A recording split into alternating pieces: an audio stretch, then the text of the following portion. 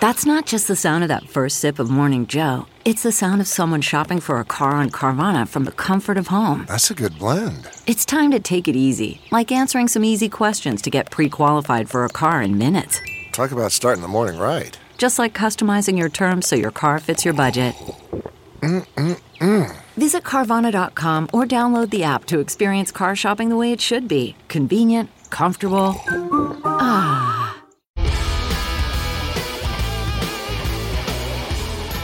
Hi there and welcome to the Water Cooler. I'm Sophie Mann, sitting in for David Brody, who, like so many Americans, is currently snowed in somewhere in the Midwest.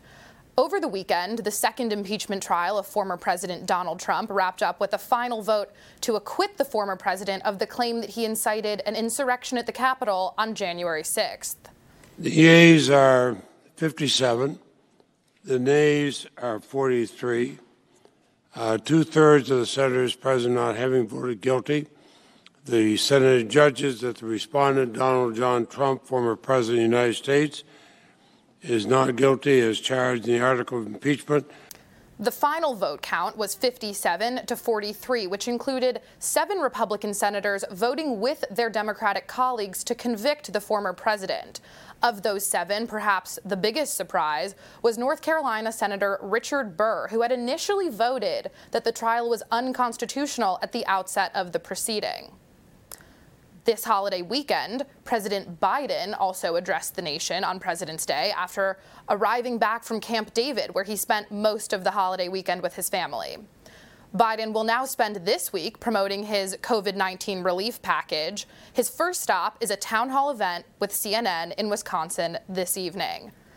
Now we want to bring on ABC political director Rick Klein to break down some of these stories a little more thoroughly. Hi, Rick. How are you?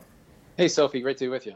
Good to have you here. So, Rick, I wanted to get your thoughts first and foremost on, impeachment is over. It's all wrapped up. We are now eyes forward to 2022. Republicans are thinking about the House. They're thinking about the Senate. I wanted to get your thought, especially after that 57 to 43 vote this weekend, on what seems to be a schism in the Republican Party. The Republicans who are standing behind Donald Trump, but really those who are vehemently not standing behind Donald Trump and actually want to move about as far away from the Trump era as they physically can. So I'd just love to hear sort of where you think the party stands.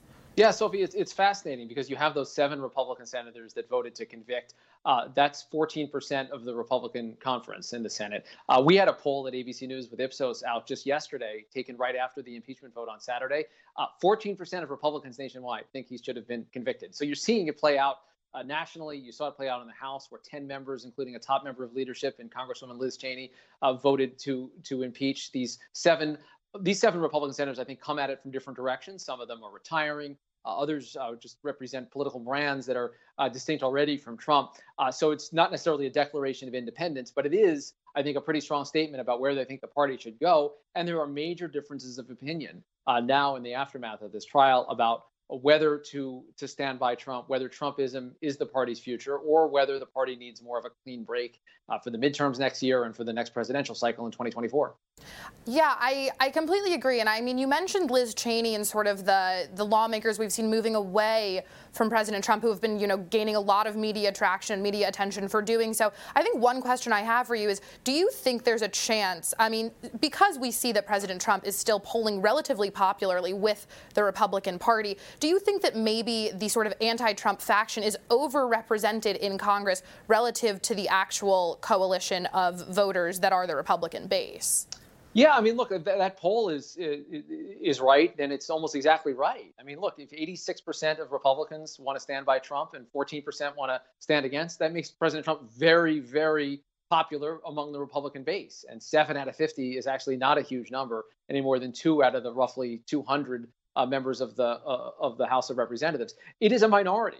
It's a distinct minority. It's a real minority. And I think even inside of districts, they might not be necessarily reflecting where Republicans are. I would venture to guess that for most of the Republican senators and the House members who voted to convict, that does not go over well with just Republicans in their districts, in their home states. But in the broader electorate, yeah, I mean, we've seen pretty clear majority support for conviction of President Trump, even though he's already out of office, notwithstanding that argument. And I think that's reflected also in where they see the party going. And so I actually think the representation is fairly accurate in terms of where the country is, which is not to say that the Republican Party is ready to dump Donald Trump. They're not. I mean, clearly not. 86% is a pretty good number. But you keep in mind that President Trump's approval rating in the Republican Party was well into the 90s for most of his time in office. So there definitely are Republicans who've given up on him. It's just the party as a whole certainly is not. Yeah, I think it'll be really fascinating to watch sort of what happens with him out of office, off Twitter. Now that the impeachment proceeding is over, he, in theory, won't be in the headlines quite as much. But so that sort of segues nicely into the next question I wanted to ask you. President Biden this week is sort of, in a sense, dealing with his administration's first week that is not, overshadowed or encumbered in any sense by President Trump, by January 6th, by the impeachment trial. So what is some of what we can expect to see from him this week, given that it's his moment to shine?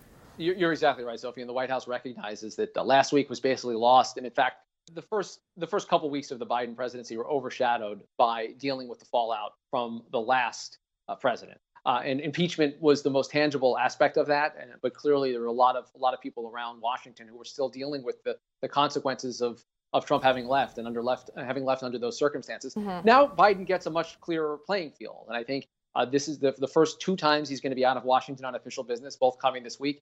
Today it's Wisconsin, it's Michigan on Thursday. It's COVID in terms of his push. He's looking for a COVID-19 bill to be bipartisan, to try to find ways to get Republicans to work with him. But the politics of this have been quite a bit scrambled by impeachment. And I think you're seeing Trump's shadow, the way it looms over the Republican Party and over politics more broadly, is still something that the Biden White House is going to have to deal with.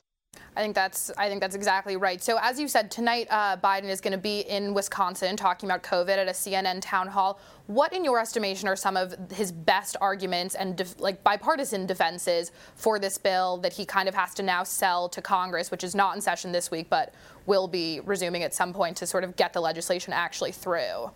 Yeah, the argument that you're hearing from President Biden and from the White House is that it already is a bipartisan bill because it has bipartisan support among not just voters in polls, but also local elected officials, mayors, governors, and the like. It doesn't have bipartisan support as of now in either the House or the Senate. Those are the votes that ultimately matter. But I think you're seeing the Biden White House try to use public opinion as a bit of an argument in this to say, look, the country recognizes the severity of COVID. They recognize that President Biden was elected to deal with the pandemic. And that, in their view, you really can't do too little. The only danger is in undervaluing the importance of a major package. And I think we've also seen a clear message from the White House that they'll do this on a party line vote if they need to. They'd rather have Republican support if they can get it, but they're not going to let that stand in the way of a deal. Yeah, it'll be interesting to watch, given that, President Trump was twice over able to pass COVID legislation, and it sort of wasn't his big first 100 days push. Well, heading south briefly, I want to talk to you about Georgia. Sort of a big headline yesterday night was that former single-term Senator David Perdue filed some paperwork indicating that he may very well want to run against Raphael Warnock in the 2022 Senate election which would be for the full 6-year term. What do you think about this? Yeah, it's certainly an interesting development. I think there's a lot of Republicans that would like to see that happen, if for no other reason that the field would probably unite around him. One of the problems that Republicans had, not in that race, but in the other Senate race that was up last year, was that there was such a divided party. Kelly Loeffler, who was appointed for that job, continued to engage in a very spirited primary fight against Congressman Doug Collins. A lot of folks view that as one of the contributing factors into ultimately that defeat. Senator Perdue outperformed Senator Loeffler in the runoff. Of course, They both lost. They both fell short. But he is viewed as someone that could maybe crowd out some others. He is well funded. He is well known. He is generally well liked. And the thinking among many Republicans is that the midterm year is going to be a different electorate than this presidential year. They feel like they can turn out voters in a different way and maybe not against a particular person at the top of the ticket. President Trump losing Georgia, as well as the Republican Party losing both of those seats, not having Trump at the top of the ticket. The hope among some Republicans is that will leave them in a better spot in the midterms in Georgia, an absolutely critical pickup opportunity. They'd love to bring a former senator back into office next year. Perdue, though, is one of the few Georgian Republicans who was not an enemy of President Trump, in President Trump's estimation, by the end of the 2020 cycle. So, I mean, the former president has spoken a lot about how he's going to be in Georgia fighting against Governor Kemp, who we think will probably be challenging Stacey Abrams, and against Brad Raffensperger, but possibly he'll be there, campaigning for Perdue. So do you feel like that'll be a helpful thing or a hurtful thing? Well, if the past is prologue, it's not good for Republicans. That was something that they dealt with continually in that runoff race, to know that President Trump was attacking the governor or the Republican Secretary of State right to the end. Governor Kemp is also up for re-election on his own. There's some talk about maybe Stacey Abrams running for that office again. Regardless, though, it's going to be some mixed messaging for Republicans. If President Trump continues to rail against Georgia Republican elected officials, it's going to be hard for him to continue to make the argument that, you should elect this guy, but not these other folks. A lot of those folks continue to think they've been maligned by the president. They like the president. They were loyal to him up to the moment he stopped being loyal to them. I think that's probably true. I mean, it'll be definitely an interesting thing to see whether, President Trump's tacit endorsement will end up helping Perdue, and sort of what damage it could potentially do to somebody like Governor Kemp, who really was a fan and supporter of President Trump right up until that last minute, and is sort of a ticketed conservative in a similar style to President Trump, who defeated Abrams closely last time. And if she's running again, she has this major coalition behind her. Just in 30 seconds, what do you think Abrams is thinking right now? Well, look, she's riding a wave of national publicity around all of this. A lot of folks credit her and her turnout operation with what Georgia was able to become. I know she's going to want to capitalize on that in some way, shape, or form. Whether that's running or not is going to be her decision, but a lot on the line in Georgia once again next year, no question about that. I know, it does seem like all eyes will once again be on Georgia in 2022. Well, thank you so much, Rick. This has been informative, as always. We'll be back in just a few moments with Inside Elections, Nathan Gonzalez. CarMax is putting peace of mind back in car shopping by putting you in the driver's seat to find a ride that's right for you. Because at CarMax, we believe you shouldn't just settle for a car. You should love your car. That's why every car we sell is CarMax certified quality, so you can be sure, with upfront pricing that's the same for every customer. So don't settle. Find love at first drive and start shopping now at CarMax.com. CarMax, the way car buying should be. Hi there, and welcome back to the Water Cooler. I'm Sophie Mann, sitting in for David Brody. Right now on the program, we're going to bring in Nathan Gonzalez, editor of Inside Elections, to comment a little bit on some political patterns that we've been seeing over the past couple of weeks. Nathan, how are you? I'm doing well. Thank you for having me. Thank you so much for being here. So, Nathan, over the weekend, sort of as impeachment wrapped up, South Carolina Senator Lindsey Graham made an appearance on a Fox show, I believe, to speak a little bit about who he thought the ultimate winner of the election, of the impeachment trial, rather, was. And what he came away with was saying that he thinks Lara Trump is actually the person who is walking away looking best here, specifically because he thinks that Senator Richard Burr of North Carolina's vote to convict Trump has put her in a really nice position to slide into the nomination for the 2022 Senate seat. What do you think about this? Yeah, well, Senator Graham was connecting a lot of dots. First of all, Senator Burr previously announced he was not running for re-election. So this is an open seat. And the president's daughter-in-law is reportedly considering a run here. Now, just a few hours ago, I talked to former Congressman Mark Walker, a Republican who is already running in the race. And he wasn't particularly concerned about Lindsey Graham coming out and endorsing the president's daughter-in-law. And I think he kind of has a point. I mean, I'm wondering how many voters in North Carolina are wondering, oh my goodness, I wonder what a senator in South Carolina wants me to do with my vote. But the bigger struggle for Congressman Walker, who's already in the race, is if the former president indeed comes out and endorses her candidacy, because what we've learned in Republican primaries right now is that the closer you are to President Trump, the better you're likely to do. That makes a lot of sense. If Lara Trump does, in fact, decide to run in 2022, do you think it'll be part of sort of a larger pattern of a Trump comeback? Might we see other members of the Trump family Don Trump Jr. perhaps run? Is this part of, Donald's effort to get back in the 2024 race? What do you think about all that?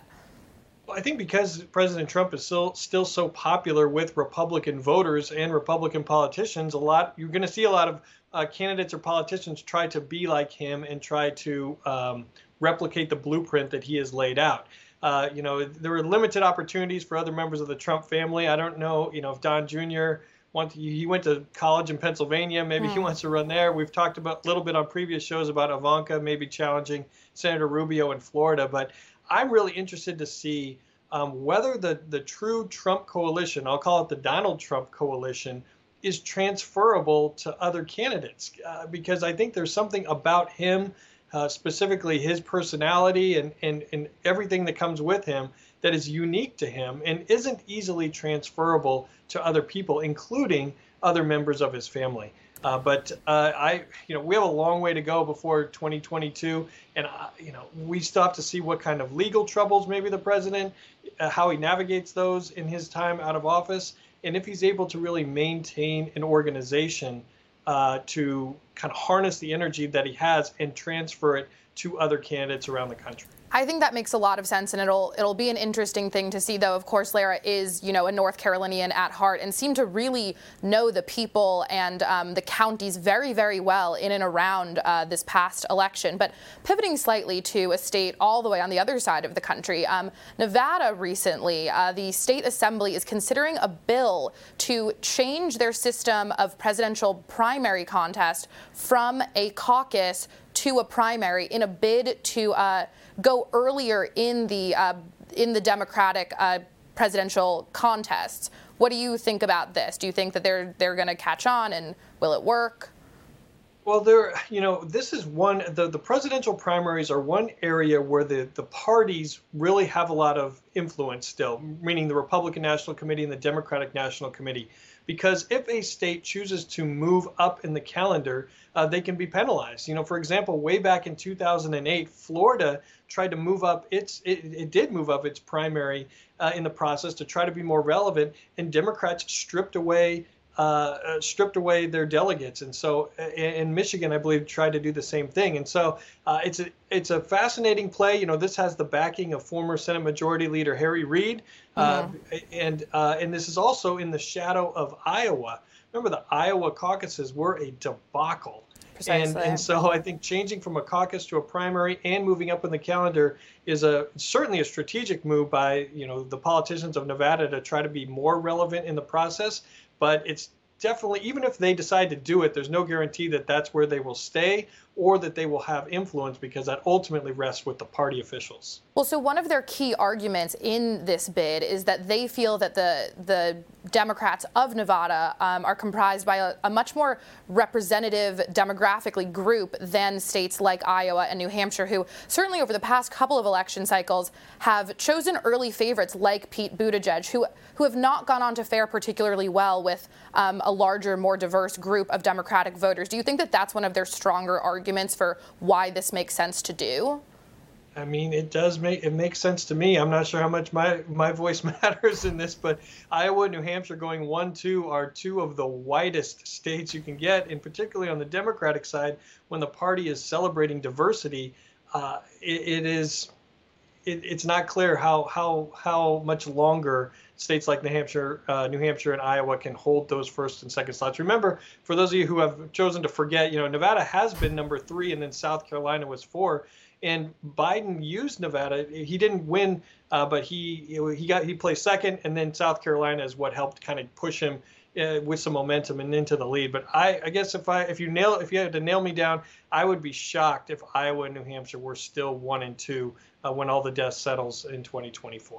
That'll be really interesting to watch. Just really quickly, in about 1 minute or so, it's always been really important to New Hampshire to be able to go first in the primary contest. Do you have any sort of sense of what mechanisms they'll try to apply to keep that number 1 spot? Well, I mean, again, as long as New Hampshire has the ability to control sort of the DNC, and the people who are making that decision, then that's where they have to go. And of course it's important to them because they, for more than a year or 2 years, they have every political reporter, every news outlet descending onto their state, spending money on hotels and food and all the candidates and their operations coming to the state. So there's politics involved, but it's not just about which candidate they're selecting. There's the economics of the situation, and that's why states want to be first or second, in those prime spots, because you get all of the attention. Yeah, that'll be, I think, really, really interesting to see the little sort of intra-party duking it out among states. Can you imagine sort of this kind of first in-state primary happening somewhere like Las Vegas? I don't know. I guess we'll see. Well, Nathan, thank you so much for joining us. We'll be back in just a moment with more about 2022. Okay, picture this. It's Friday afternoon when a thought hits you. I can spend another weekend doing the same old whatever, or I can hop into my all-new Hyundai Santa Fe and hit the road. With available H-Track all-wheel drive and 3-row seating, my whole family can head deep into the wild. Conquer the weekend in the all-new Hyundai Santa Fe. Visit HyundaiUSA.com or call 562-314-4603 for more details. Hyundai, there's joy in every journey. Hi there, and welcome back to the Water Cooler. My name is Sophie Mann. Right now, we're going to pivot all the way to California. On the program now, we have Ann Dunsmore, the campaign manager for Rescue California, which is the effort to recall Governor Gavin Newsom. Hi, Ann. Thanks so much for joining us. I'm glad to be here. How are you? I'm good, thank you. So you've had a few very exciting days in terms of your campaign and your effort. Over the weekend, you guys breached the number of signatures needed to trigger a recall election of the Democratic governor. But also, the White House appeared to come out in an effort against what you're doing. They hadn't weighed in previously, despite the fact that this has been a known campaign. But over the weekend, Press Secretary Jen Psaki tweeted, in addition to sharing a commitment to a range of issues with Gavin Newsom, from addressing the climate crisis to getting the pandemic under control, POTUS clearly opposes any effort to recall Gavin Newsom. So this is the first time, as I said, that the White House has weighed in publicly on this recall effort. How are you guys responding to this backlash? Well, I do want to say that there's a tiny bit of a correction on the 1.5 million signatures. That's how many we need valid signatures. Mm-hmm. And so typically your validity rate, if you're doing a good job, is between 82 and 84%, which means we actually really need to get to 1.8 million. Mm-hmm. And our goal is 2 million. Now, calling in the troops, now they didn't just weigh in. That stuff is requested and orchestrated. So it's clear to us that Gavin Newsom and his team reached out to the White House and said, we need you to weigh in on this. So they're calling in the big guns. All that does is verify that they are in trouble, he is in trouble, and that we are a serious effort, and we will get the signatures and we will have a recall. Are you expecting to see any more public input from the White House or President Biden himself, maybe a trip out to California at some point in the future? You have to assume all that and more is true. Okay, yeah. Very fair. Well, so you know what that looks like. Yeah, correct. Yeah. What are some of, in your estimation, I mean, it's obviously the platform of your effort, but just for the viewers, what are sort of the top 3 behaviors that Californians are so dissatisfied with in terms of Governor Newsom's performance that, 1.5 to at some point, hopefully 2 million of them are making the effort to get rid of him as governor? Yeah, and it'll be more than that. I think it's a long list, as you know. But I think when you have the highest taxes in the country and the highest homeless rates in the country and the highest jobless rates in the country and the slowest rollout of vaccine in the country, I think maybe one other state beat us, you're going to have trouble. And I think really on top of all of that, you now have a complete loss of trust, which really started to evaporate in a very finite way with the French laundry. And I think you're going to see further distrust over this Employment Development Department scandal with the $31 billion worth of COVID jobless benefits evaporating through crime rings originating in our jails and now directly related to guns on the street, increased violence, and now you've got the whole circle.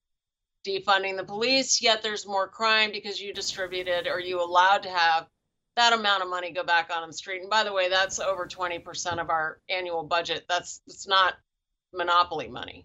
That's money that's come out of the taxpayers, not just in California, but across the nation.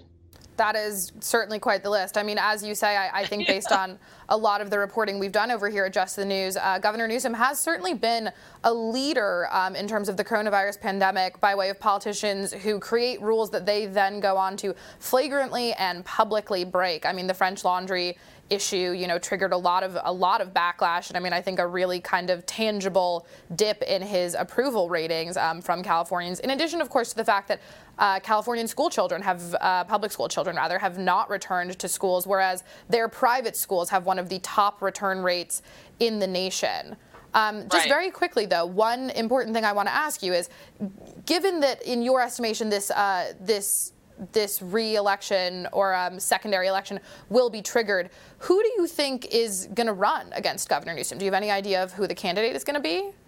Well, we have several. There were 130 of them in 2003, and a lot of them were incredible. You had Mayor Richard Riordan of Los Angeles. You had iconic businessman and chairman of the Olympics, Peter Ueberroth. You had Congressman Darrell Issa, Congressman Tom McClintock. Arnold didn't get in until the night before. And so I think we already have John Cox, who was the nominee 2 years ago. You have former mayor of San Diego, Kevin Faulconer. There's rumors that Rick Grenell is going to get in. Oh, wow. I think Congressman Doug Osee is looking at it. And I think, unlike last time, I think you're actually going to see some Democrats get in, because at some juncture, when you've had a precipitous fall in your approval ratings like this governor has, clearly not having hit bottom, he's gone down 20 points since the third quarter of last year in 2 different polls. And you've also already seen Democrats kicking his tires, one of whom is Cotty Petrie Norris, and it's typical. She won by maybe 300 votes, and she represents beach districts where surfers have recall Gavin Newsom on their surfboards. That's a part of the demographic that you don't really view as being way too political. So, I think she'd rather keep her district than to defend his bad decisions. And I think that there are some people that may run. I think we're going to see a lot of surprises. I look forward to it. So you think that whomever decides to run, I mean, be they a Republican or a Democrat, but especially a Republican, given just, how blue a state California, typically speaking, is, especially in its statewide elections, you think that they are going to have a really good shot to actually defeat Governor Newsom? Yeah, listen to this. I mean, in those 2 polls, they saw definite movement in the no party preference. Now, the no party preference category in California is huge. It's the top 3, Democrat, Republican, and no party preference. And we took a look at our signatures, unscientific, but we went out in the mail to 3.5 million Republican households. And of the random sample that we looked at as signatories, 22% of them were no party preference and 10% of them were Democrats. So I think you're going to start seeing, and in those 2 polls, you started seeing him move to the upside down category of approval versus disapproval. So the trend is that the no party preference, the mad moms, I call them, it used to be the soccer moms. Remember, everybody was like, oh, we got to get the soccer mom vote. Well, their kids aren't playing soccer anymore. And so now they're just mad. And when they get mad, they get even. And I think that's the thing you're going to start to see. And also the baby boomer demographic here is huge. The retired community, we're seeing a lot of it. I'm going to have to cut you off. We're running out of time. But thank you so much. We'd love to hear from you again as your campaign continues to progress. We'll be right back after a couple of short commercial breaks. Okay, picture this. It's Friday afternoon when a thought hits you. I can spend another weekend doing the same old whatever, or I can hop into my all-new Hyundai Santa Fe and hit the road. With available H-Track all-wheel drive and 3-row seating, my whole family can head deep into the wild. Conquer the weekend in the all-new Hyundai Santa Fe. Visit HyundaiUSA.com or call 562-314-4603 for more details. Hyundai, there's joy in every journey. Hi there, and welcome back to the Water Cooler. I'm Sophie Mann. Now we're going to pivot to the subject of economics. To discuss this, we're going to bring in Liberty Professor, Dean of Economics, fitting, Dr. David Bratt. Hi, David. How are you? Hey, Sophie. Good. Great to be on. Thank you. Thank you so much for coming. So I wanted to talk to you a little bit about the sort of legislative hot topic of this week, the Biden administration's COVID-19 $1 trillion relief package. Would you, for our viewers, just mind breaking down some of sort of the big ticket economic items we're seeing in this massive, massive piece of legislation? Yeah, well, the big idea is probably a third of it is going to workers who need it, right? So it's probably time to start targeting. I think our debt is already at 27 or 28 trillion dollars, right? Up from it just snowballed. And so the big area of contention is, are we targeting this toward people who've lost their jobs or just sending out checks again? And then the left claims that this is, stimulative to the economy, and the left doesn't understand the economy has been killed, and that's why we have to show some grace to the people that are hurting and are out of work, because the government, for the first time by fiat, shut down the economy. And so the last thing we want to do, I think you're going to get into it also. I saw the $15 minimum wage. That's an ideal way to again hurt the small business person. Everything the left does is to accumulate political power, right? The neo-Marxists are full in charge. There's no talk about helping kids in schools get ready to be in business. When you don't hear that, you wonder, well, what do they have in mind? And so what they have in mind is big everything, big tech, right? The big 6 tech firms are all lefties now. Bezos, Zuckerberg, Twitter, Jack, all of them. Their net worth, their market cap is bigger than all the European stock markets put together, just those 6 firms. So if the left is in such a hurry to do good and raise the wage, why don't they just raise the wage rate? Why do they have to go through the government to coerce everyone to do this? And there you get some sense of your answer, right? Everything is about accumulating political power. This bill is all about accumulating votes and political power. It's never about doing anything that helps the economy. Yeah, I think you made some good points there. I want to touch briefly on, as you said, the debate over the $15 minimum wage, which has been sort of a hot topic among various politicians sort of on both sides of the aisle. I think we have a tweet from Senator Bernie Sanders I'd love to throw up. Right, so he wrote recently, Sunday, I suppose, a $15 minimum wage is not a radical idea. What's radical is the fact that millions of Americans are forced to work for starvation wages while 650 billionaires became over $1 trillion richer during a global pandemic. Yes, we must raise the minimum wage to a living wage. So this is, I think, an argument we see sort of a lot from the left, which is to say, working for a minimum wage, which the federal minimum wage has not been raised in a number of years and is actually pretty low relative to sort of local minimum wages, which I think that's also another argument is, do we want to raise it federally or do we want state by state to decide sort of what cost of living looks like differently? But what I'm curious about is sort of from a more conservative perspective, what would you say to those Americans who, work minimum wage jobs and are struggling to pay for basic needs, food, housing, children? Sort of how does the right respond to that? Because it clearly, holds some water.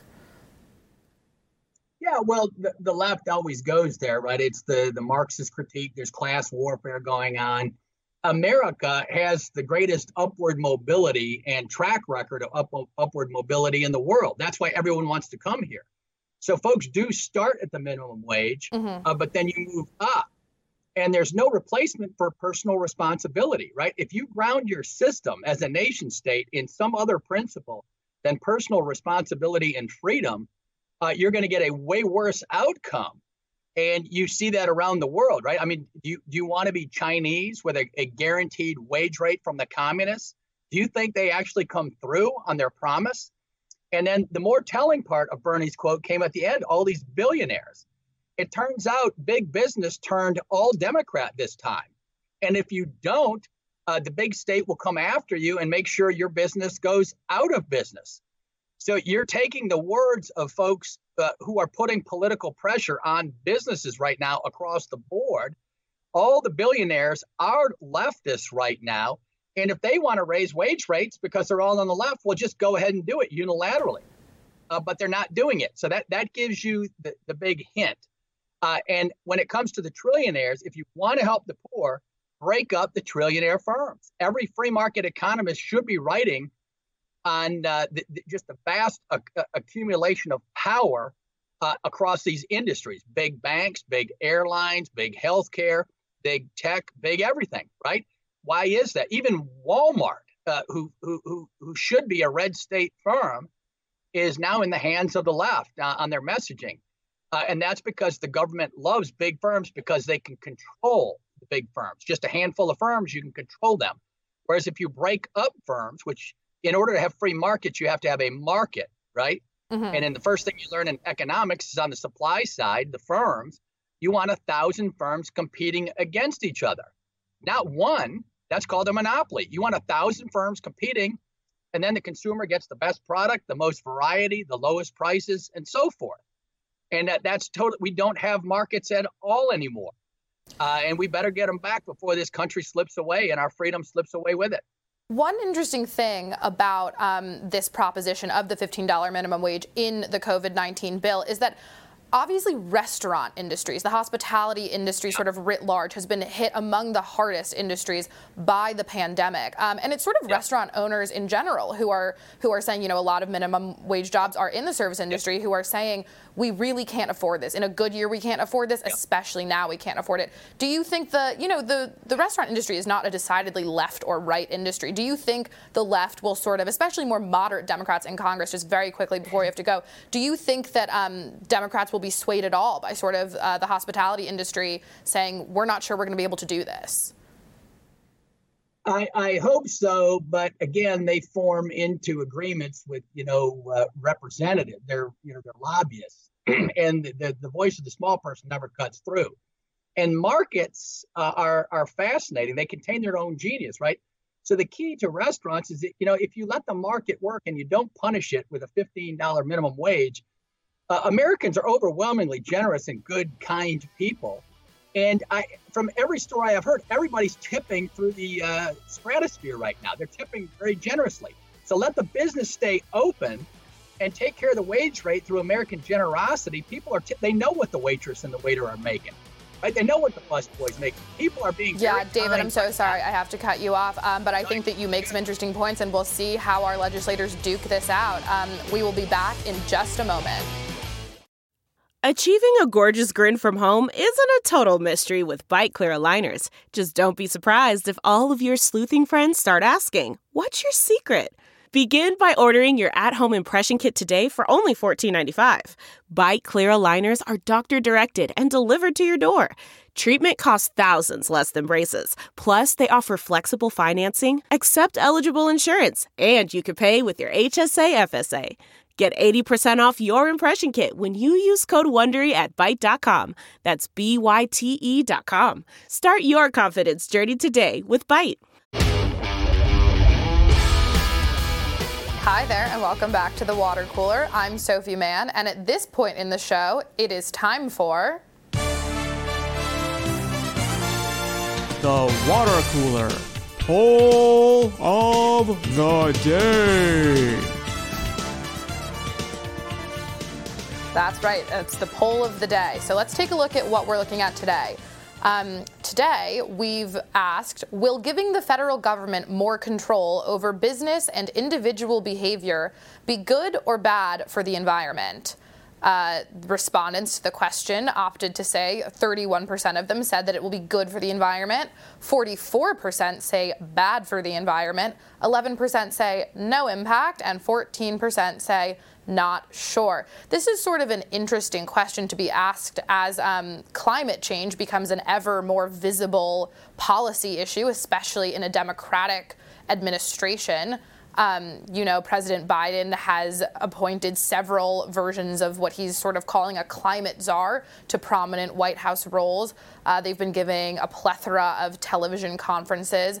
So in addition to the fact that, early in his administration, on the first day, as a matter of fact, we saw him cancel the Keystone Pipeline, a move that has brought him a little bit more flack, I think, than his administration ultimately thought they were actually going to receive. I mean, I think that they feel relatively comfortable with the media, and this is, again, as I said, a popular issue, especially among younger voters. But they ran into a lot of trouble, as we've covered before, with union voters and union workers who said, those are our jobs, we need those jobs, we don't exactly know where else we're going to be going for those jobs. So I think it is quite interesting to see that at this point still most Americans, or at least most Americans voting in this poll, think that it will have a negative impact not only on the actual environment but on American jobs and livelihoods as well.